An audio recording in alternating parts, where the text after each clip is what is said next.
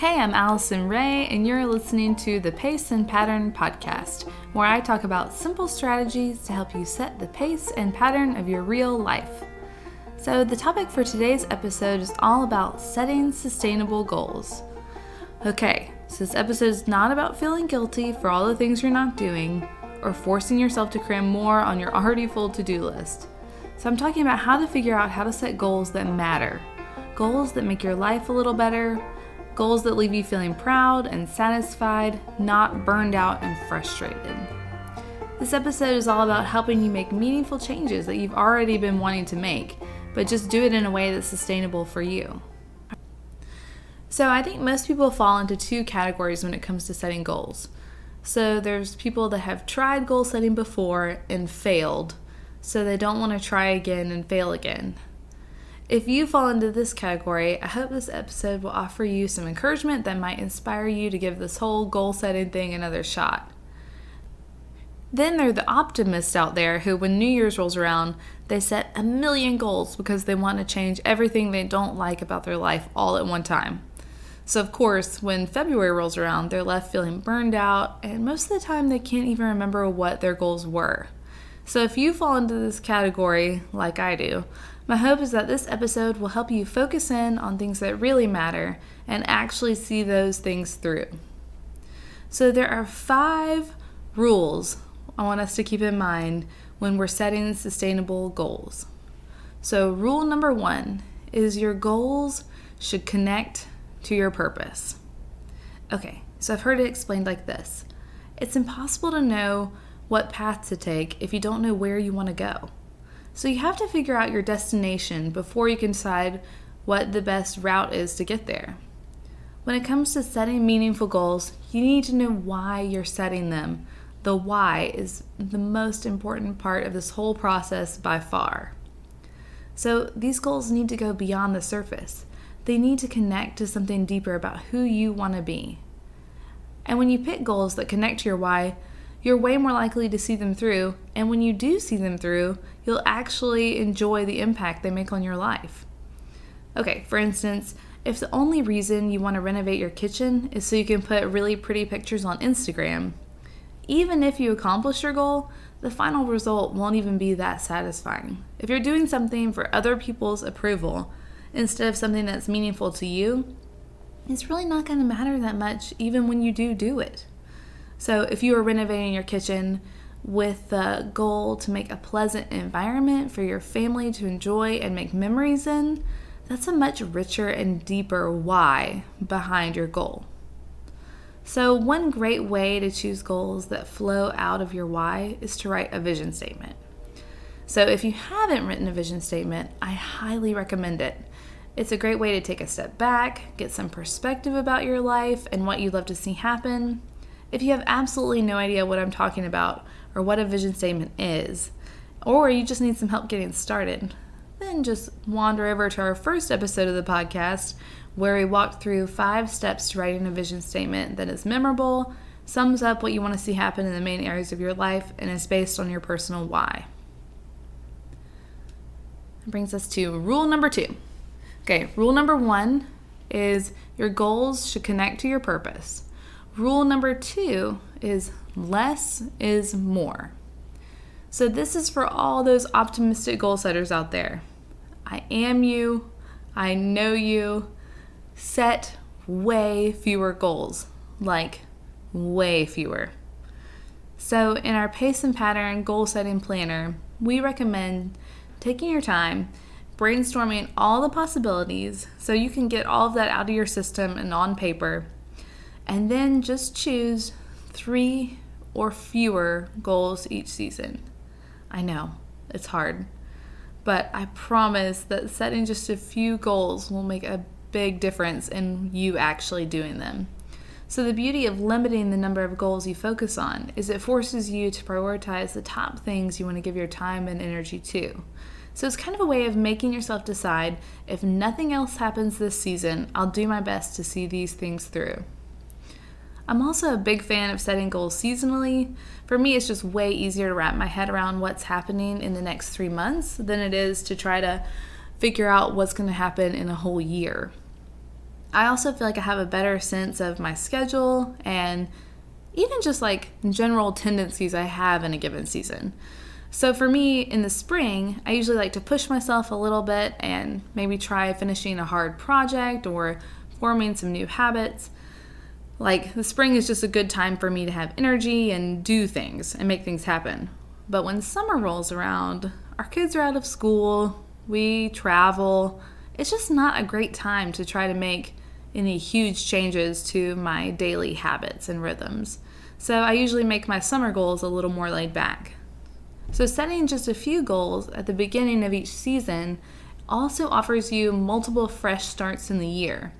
So it allows you to save some of those good goals that just aren't a good fit right now for like 3 months from now, which I think makes it a little bit easier to limit the number that you're setting currently.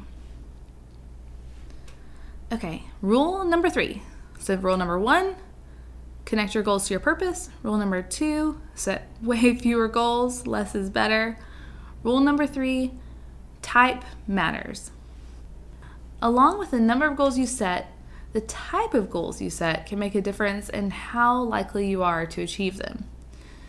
So I'm just going to skim the surface of this because really we're going to dedicate full episodes to these 3 different types of goals. So today I'm just going to give you an overview because I think it's really helpful to think about when you're choosing your goals. But just know, we'll talk more about this soon. Okay, so goals fall into 3 main categories. We have habits, rhythms, and projects. Habits are the tiny actions that you do most days. So this is like making the bed, journaling, flossing, things like that. Rhythms are those activities that generally take up a larger amount of time and happen less often. So think of like an exercise class, a family game night, or maybe like a book club. And then there are projects. So these are the things we want to get done or accomplish. Things like running a marathon, maybe building a deck, or starting a blog. So it's important to think through what types of goals you're trying to set, because if you set too many of one kind, things can get pretty tricky. For instance, if your 3 goals this season look something like this: wake up at 5 a.m. every morning, go for a 30-minute run every afternoon, clean your kitchen every night. That would mean all of your goals are actually habits. So you would be trying to form 3 totally new habits all at once. And really, waking up at 5 a.m. is probably more like 2 habits because it involves you going to bed earlier. So going to bed earlier would be another habit.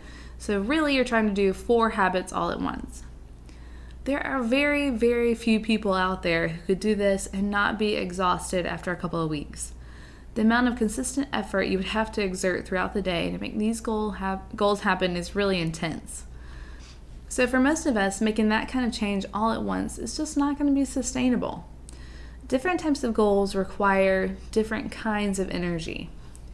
So forming a new habit requires a small amount of consistent effort over several weeks. Forming a new rhythm is usually more about forethought and planning and having the energy to say no to things that come up so you can say yes to this.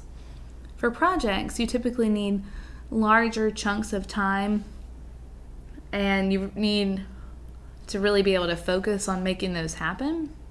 So by diversifying the types of goals you're trying to accomplish, you're actually shaking up the amount and type of willpower you're exerting throughout the week and throughout the day. So doing this can really help you prevent burnout and keep you fresh. So try not to pick all of your goals in the same category. Try to shake it up. Okay, so that's rule number 3. Type matters when it comes to goal setting. So rule number 4, shoulds and wants. If all the goals you're working on are shoulds, so if everything you're trying to do this season is something that you know is important and needs to happen, but you really don't find enjoyable at all, it's a really good way to get exhausted and have things feel stale. I think an important thing is to choose one want goal every season. So something you actually look forward to. So want goals are usually things that you actually enjoy, but maybe have a hard time making time for. I promise if one of the goals you set makes you happy and makes you feel like yourself, it's going to make doing the hard thing a lot more manageable. So try to include at least one want goal along with all those shoulds. That's rule number 4. Now, rule number 5, be flexible. So give your goal some time and try your best, and really do try to commit to it. But if you're a month in and you haven't even started working on your goal at all, it's not going anywhere, then rather than just giving up and deciding that you're a failure and totally throwing the goal out the window, I highly recommend you just take some time and workshop it. Sometimes it can be hard to anticipate how a goal is actually going to fit into your real life until you give it a chance for a little bit. And then, if it doesn't work, tweak the goal so it does. So remember, your goals are for you. They're not for anyone else. So if it isn't working for you, then you have the freedom to change it so it does. Also, I think it's good to consider, is there something wrong with the goal? Or is it just maybe the strategy or the steps you're taking to try to get there isn't working? So here are a few things I think can be good to think about with this. So, was it too big of a stretch? So to steal a quote from a yoga instructor I really enjoy, she says, focus on stretching, not straining. So that means growth happens at the very edge of our comfort zone. So if what you were doing was just so intimidating that you never even took the first step, then maybe there's something you need to do to make it a little more approachable. So if it's a project, you could try to break it down to tiny bites, like eat the elephant one bite at a time. Or if it's a habit or a rhythm, maybe just scale it back a little bit. Rather than trying to get up a full hour earlier, you could just focus on 15 minutes. Remember, you can always make it bigger as you go on. But right now, doing a little bit is better than nothing. And even a nudge in the right direction might just feel really good. So another thing to think about is, was it at a good time of day? So sometimes I don't think we think about how our energy changes throughout the day. I recently tried to start exercising in the later part of the afternoon, and I realized I just don't want to move my body at that time of day. I just want to be laying on the couch or sitting down, and it just took so much effort to try to make myself want to exercise. So I ended up moving it to earlier in the morning, and you know what? I'm actually doing it a little bit because I'm not just totally tired from the day. So maybe even just switching up when you're trying to make your habit happen can be good. And then one last thing to consider with this is there something you need to say no to so you can say yes to this new goal? Maybe the problem has nothing to do with the goal itself. Maybe it's just there's already so much in your schedule that you need to pull some weeds to make room for this new activity. A lot of times it has more to do with what we're already doing than what we're trying to add. So those are just a few things to think about to help you make your goal work for you and fit in your life. So that's rule number 5, be flexible. All right, that's it for today's episode. I hope these 5 rules for setting sustainable goals will be helpful as you think about goals you want to set.